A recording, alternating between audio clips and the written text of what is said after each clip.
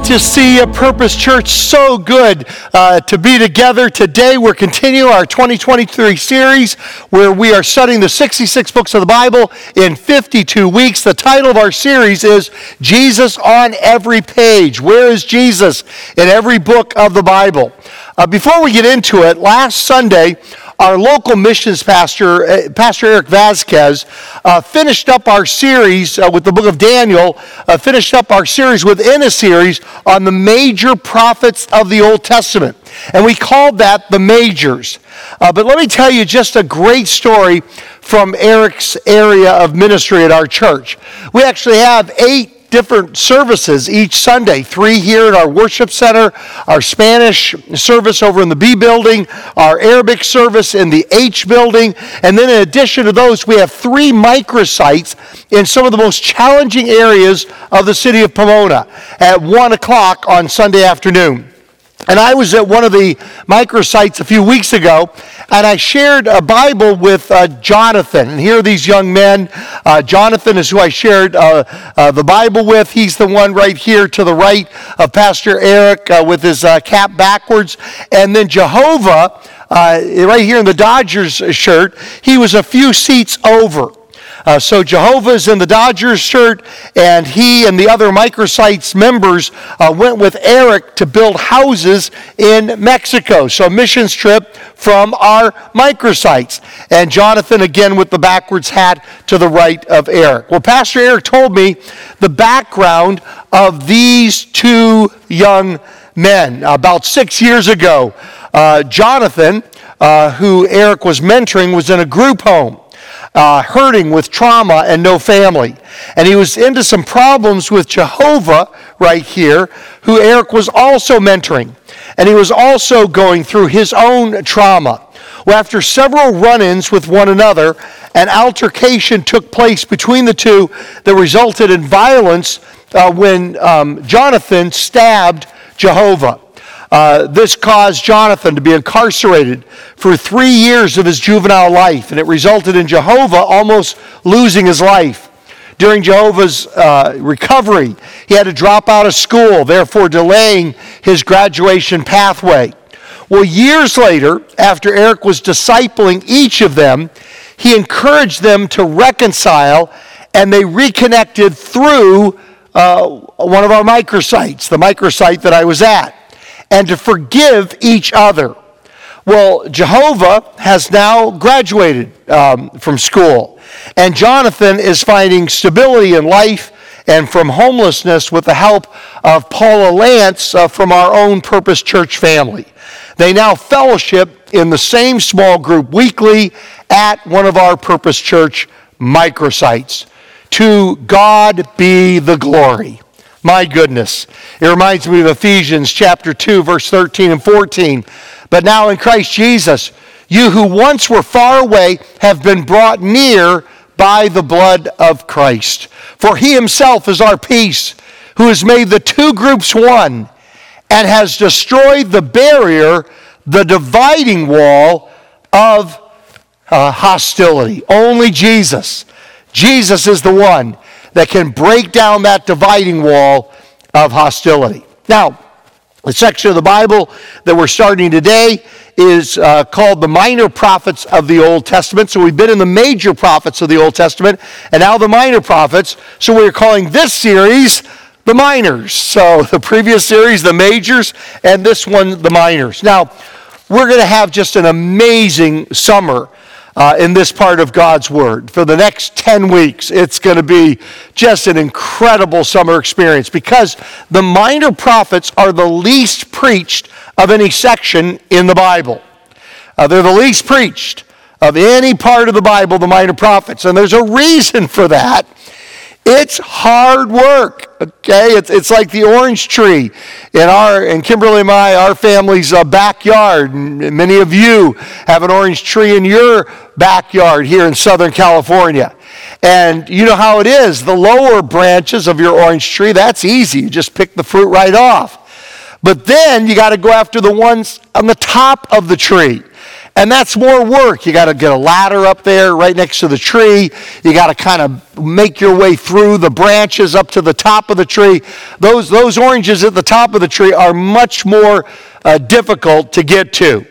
So the lower branches of the Bible are books of the Bible like Genesis, Exodus, John, Acts, and Philippians. You just kind of bump into the tree and fruit falls into your hand. The minor prophets are like the fruit at the top of the tree. But we're going to go after it for the next 10 weeks. We're going to get our ladders and we're going to climb and we're going to work hard and we're going to get that juicy fruit that's there on the top of God's tree. Now the title for today's study is Hosea, Jesus our pursuing spouse. The first one of the minor prophets, Hosea, and is a picture of Jesus, our pursuing spouse. Now the background for Hosea. It takes 32 minutes, only 32 minutes to read Hosea. So why don't you read it this week, 5 minutes a time for 6 days, 6 or 7 days, or just sit down in one reading and read it from beginning to end, 32 minutes. Its content is God's compassion for the northern kingdom, which is called Israel. It's all Israel in the north, Judah in the south, but it's God's compassion for the northern kingdom, specifically Israel, yet his condemnation of them for their unfaithfulness to him. Now, it gets very confusing. That's why I want to put a map up here, because we get so confused when you hear, okay, it's all Israel, but in this period where it's divided, you call the northern part, this is all Israel here today. But the northern part, back in 700 BC, was called the Kingdom of Israel. Its capital was Samaria. The southern part of Israel was called the Kingdom of Judah, and its capital was Jerusalem. Now, the prophet who preaches this book is Hosea. He's a northern prophet from northern Israel, probably from the capital city of Samaria. The date of his prophetic activity was from about 758 BC to 722 BC.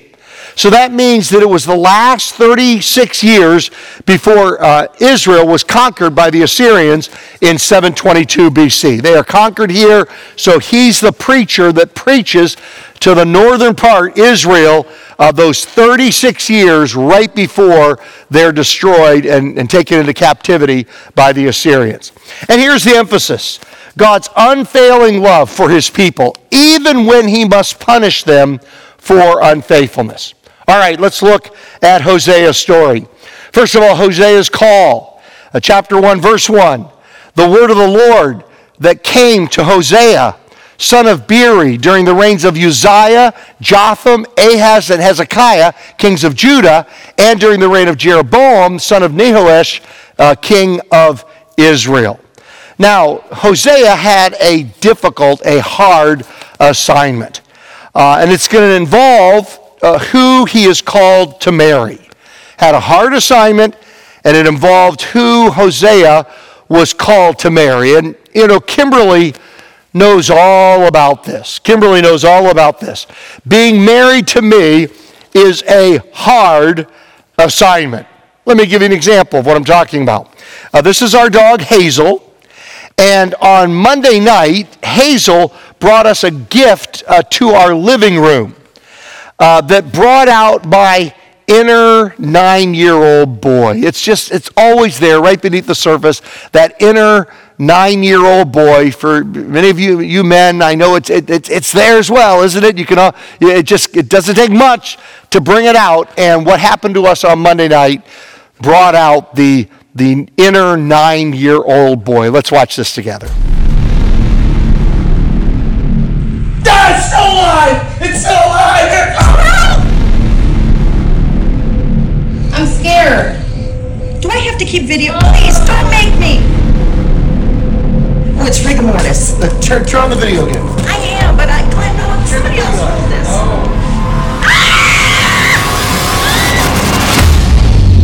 Put it in the trash, or you will never.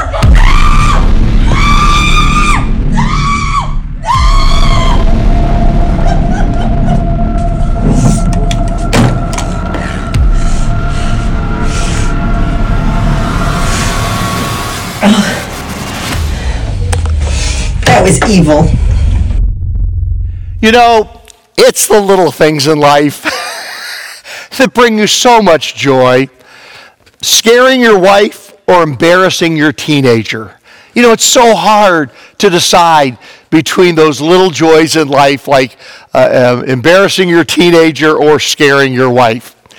But now getting much more serious, Hosea's hard assignment, his difficult assignment. And kidding aside, this was a very, very heartbreaking, difficult assignment that God had given to the prophet Hosea. Hosea's hard assignment was not physical suffering or imprisonment like it was for Jeremiah that we saw a few weeks ago. It was emotional and relational suffering. Now today we have video clips to grab people's attention and to illustrate a point that I want to make. So today we have video clips. Jesus would use parables in order to get people's attention. And in the time of the prophets, God would call the prophets to do these dramatic living object lessons to grab the attention of the people. Dramatic living object lessons to grab the attention of the people. And Hosea had this difficult assignment from God to illustrate what was going on in Israel at that time.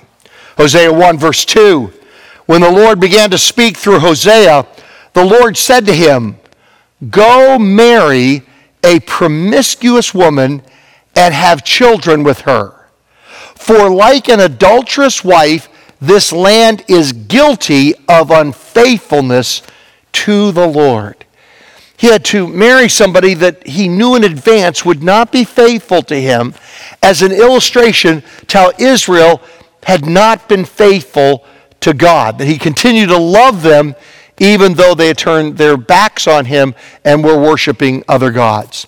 So he married Gomer, that was her name, Gomer, daughter of Diblaim, and she conceived and bore him a son.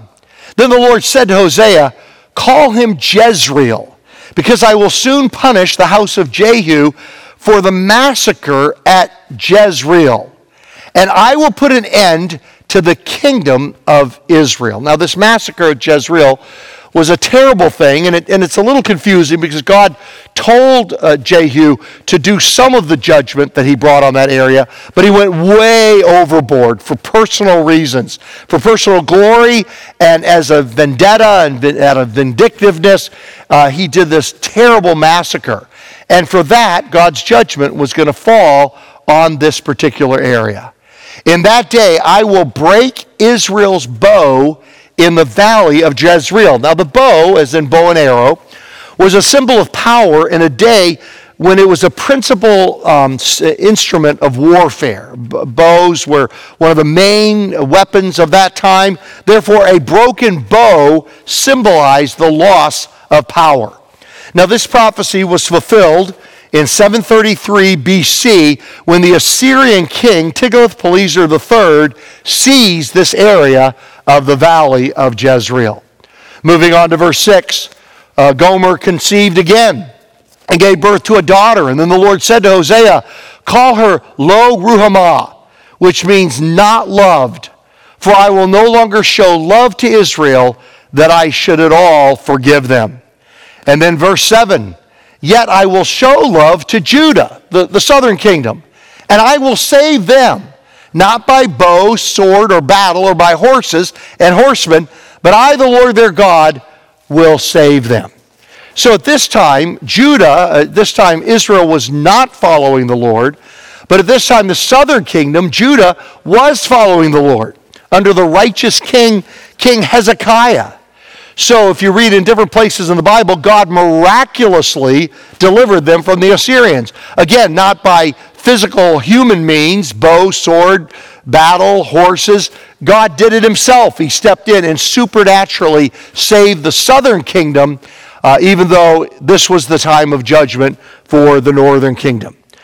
Israel was depending on their own strength, so they fell. And Judah was depending on God's strength, so they continued to stand. But unfortunately, after Hezekiah died, They turned their back on God under the reign of Manasseh, kind of hit a point of no return, and the Babylonians destroyed them 136 years later. So they stayed faithful enough to God to last another 136 years, but eventually what happened to them is the same thing that we see now happening in the northern kingdom. Verses 8 and 9. After she had weaned Lo-Ruhamah, Gomer had another son. Then the Lord said, call him Lo-Ami, which means not my people, for you are not my people, and I am not your God. But then Hosea gives them a word of hope that after they got knocked down, after they got judged and punished, after this terrible thing was going to happen, God is going to help them get back up on their feet once again. And he'll do the same thing for us. We get knocked down, but God will get us back up to our feet once again. It says in verse 10, yet the Israelites will be like the sand on the seashore, which cannot be measured or counted. In the place where it was said to them, you are not my people, they will be called children of the living God. And God will do the same for you as well. Sometimes we go through a hard time because of poor choices we've made. And we fall down. But God is faithful and will pick us up to our feet once again. And then we see God's pursuing love. Gomer leaves Hosea for another man after the birth of their third child. So Gomer cheats on Hosea just like Israel cheated on God by pursuing other gods. So Hosea is commanded by God to provide a picture of this for the Israelites. Chapter 3, verse 1. The Lord said to me, go show your love to your wife again, though she is loved by another man and is an adulteress. Love her as the Lord loves the Israelites, even though they turn to other gods. And so again, this is a picture of God pursuing us, even when we sin and turn our backs on him. What leads us to sin and to drift from our commitment to God is when we are no longer spending time in God's Word. There's a direct connection between spending time in God's Word and being able to resist temptation, live a godly life, and disregarding God's Word, which will eventually lead to disobedience. So that leads us to the danger of the absence of God's Word. Chapter 4, verse 6, my people are destroyed from lack of knowledge. Verse 14, a people without understanding are going to come to ruin. And then Hosea 9, verses 7 and 8. The days of punishment are coming. The days of reckoning are at hand. Let Israel know this. Because your sins are so many and your hostility so great, the prophet is considered a fool, the inspired person a maniac. The prophet, along with my God, is the watchman over Ephraim, yet snares await him on all his paths, and hostility in the house of his God. Now see if this sounds familiar. See if this sounds familiar. When the sins of a nation are many, hostility to God's word increases. And then during a time like that, those who preach God's word are considered fools and even seen as maniacs. They try to set a snare and a trap for them, and there is hostility toward God's house. But despite all of that, even if it makes us unpopular as followers of Christ, as a church, as preachers of God's word, despite all that, even if it makes us unpopular, we as Christ followers are called to be watchmen. We're called to warn people of God's coming judgment and sound the alarm, even if it's unpopular, even if people think we're crazy, even if people think we're fools. We still stand up for the truth because God has called us to do so. And then that leads us to the danger of a stubborn heart. Chapter 4, Hosea 4, verse 16. The Israelites are stubborn, like a stubborn heifer. How then can the Lord pasture them like lambs in a meadow? Hosea says that if they acted like stubborn cows, They couldn't expect to be treated like obedient sheep. Blessing comes for the obedient sheep, not for the stubborn cows. Then in chapter 7, verse 11, Ephraim is like a dove. In that culture, a dove was a sign of being naive, a flighty. That was the kind of the connection that people had back then. Ephraim's like a dove, easily deceived and senseless. Now calling to Egypt and now turning to Assyria. Now doves were a symbol for being naive, like I said. And instead of trusting in God, they were always trying to find something else to trust in. Hosea is challenging the nation of Israel, the kingdom of Israel. He's saying, you're just so easily deceived. You're just senseless. And how that manifested itself is the two superpowers of that day were Egypt and Assyria. And the Assyrian Empire covered parts of modern-day Iraq, Iran, Kuwait, Syria, and Turkey. And so here was Israel as a smaller nation caught between these two superpowers, Assyria to the north of them and Egypt to the south of them, and Israel caught between the two. And so Israel kept making deals with each of them, with Assyria and Egypt, and playing them off of each other. But in the end, they got entrapped by them, especially Assyria, which ultimately brought the nation of Israel down. And so God was saying, and when Israel and Judah, when they would trust God instead of trusting one of these two superpowers, God would bless them. God would protect them. But when instead of trusting God, they looked for other things to trust in this case Assyria and Egypt, that's when they got entrapped, and that's when they eventually were destroyed. He says in verse 13, "Woe to them, because they have strayed from me. Destruction to them, because they have rebelled against me. I long to redeem them, but they speak about me falsely." They say things like, God's not real. You can't trust God. It doesn't make sense to obey God. Why would you obey God? Instead, let's look to these tangible things like Assyria or Egypt instead of trusting God. And God says, I long to redeem you, but you won't allow me to do that. They do not cry out to me from their hearts, but they wail on their beds. Sometimes we'd rather just be miserable instead of just repenting and crying out to God from our hearts. They do not cry out to me from their hearts, but they wail on their beds. They slash themselves. This is one of the ways that you worship the false gods back then, was to take a knife and to slash yourself with it. They slash themselves, appealing to their gods, a little g, for grain and new wine. But they turn away from me, God says. Then another thing Hosea says is, be careful what you sow. Watch what you sow. He says in chapter 8, verse 7, they sow the wind and reap the whirlwind.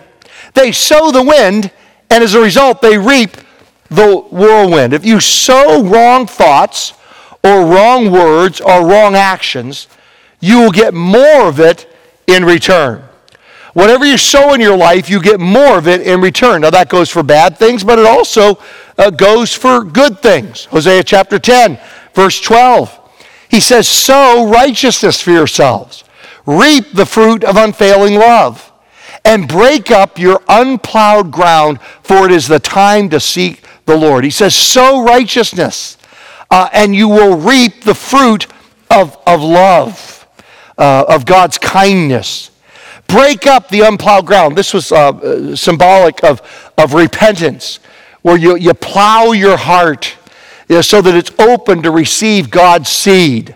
Break up your unplowed ground, for it is time to seek the Lord until he comes and showers his righteousness on you. Stephen R. Covey, who's the great leadership guru, wrote The 7 Habits of Highly Effective People. He says, if you sow a thought, you'll reap an action. If you sow an action, you'll reap a habit. If you sow a habit, you'll reap a character. And if you sow a character, you will reap a destiny. You reap what you sow. But instead of doing that, Hosea says, this is what Israel was doing. Chapter 10, verse 13. But you have planted wickedness, and so you've reaped evil. You have eaten the fruit of deception because you have depended on your own strength. You've been deceived into depending on your own strength rather than relying on the Lord, and you've depended on your many warriors. Paul writes about this in Galatians chapter 6. He says, do not be deceived. God cannot be mocked. A man or a woman reaps what he or she sows. Whoever sows to please their flesh, from the flesh will reap destruction. Whoever sows to please the Spirit, from the Spirit will reap eternal life. Let us not become weary in doing good, for at the proper time we will reap a harvest if we do not give up. Are you weary of doing good? You've been living for the Lord, you've been following Him, and you're just tired. And He says, look, don't become weary in doing good. At the proper time, if you hang in there, whatever it is you're doing to serve God, to live for God, to take a stand for God, to serve other people in the name of Jesus, you hang in there. Don't be weary in doing good. For at the proper time, you're going to reap a harvest, a spiritual harvest, if you just don't give up. Paul writes specifically about financial giving and generosity in 2 Corinthians chapter 9, verse 6. He says, remember this, whoever sows sparingly will also reap sparingly, and whoever sows generously will also reap generously. That's why one of our core purposes here at Purpose Church is generous people transform the world. And then God's promise. It says in Hosea 13, verse 14, remarkable verses, 700 years before Jesus gained eternal life for us through His resurrection. Hosea writes, I will deliver this people from the power of the grave. I will redeem them from death. Where, O death, are your plagues? Where, O grave, is your destruction? And this was fulfilled in Christ. And Paul, later on in the book of 1 Corinthians, he takes these thoughts from Hosea and he expands on them. He says, when the perishable has been clothed with the imperishable, and the mortal with immortality, then the saying that is written will come true. Death has been swallowed up in victory. Where, O death, is your victory? Where, O death, is your sting? The sting of death is sin, and the power of sin is the law. But thanks be to God, He gives us the victory through our Lord Jesus Christ, by Christ's death on the cross and His resurrection from the grave. Therefore, my dear brothers and sisters, stand firm. Let nothing move you. Always give yourselves fully to the work of the Lord, because you know that your labor in the Lord is not in vain. Do not be weary in doing good, for in due season you'll reap a harvest. You know that your labor in the Lord is not in vain. You may feel that nobody sees you, nobody notices you, but God sees you, and God notices you, and your labor in the Lord is never in vain. And now we come to the final chapter of Hosea. Hosea's closing challenge. Hosea's challenge, his closing challenge in his final book, chapter of the book of Hosea. Leon J. Wood, the great Old Testament scholar, writes about this passage. He writes, in beauty of expression, these final words of Hosea rank with the most memorable chapters of the Old Testament. Like the rainbow after the storm, they promise Israel's final restoration. Here is the full flowering of God's unfailing love for His faithless people, the triumph of His grace, the assurance of His healing, all described in imagery that reveals the loving heart of God. I tell you what I want us to do to close is I just want to read Hosea 14, verses 1 through 9, his closing challenge. And I'm not going to make any commentary on it. I just want us to read it together as a church family. Hosea chapter 14, verses 1 through 9. Return, Israel, to the Lord your God. Your sins have been your downfall. Take words with you and return to the Lord. Say to him, forgive all of our sins and receive us graciously, that we may offer the fruit of our lips. Assyria cannot save us. We will not mount war horses. We will never again say our gods to what our own hands have made. For in you the fatherless find compassion. I will heal their waywardness and love them freely, for my anger has turned away from them. I will be like the dew to Israel. He will blossom like a lily. Like a cedar of Lebanon, he will send down his roots. His young shoots will grow. His splendor will be like an olive tree. His fragrance like a cedar of Lebanon. People will dwell again in his shade. They will flourish like the grain. They will blossom like the vine. Israel's fame will be like the wine of Lebanon. Ephraim, which is another name for Israel. What more have I to do with idols? I will answer him and care for him. I am like a flourishing juniper. Your fruitfulness comes from me. And then finally he asks, who is wise? Let them realize these things. Who is discerning? Let them understand. The ways of the Lord are right. The righteous walk in them, but the rebellious stumble in them. Let's close with this.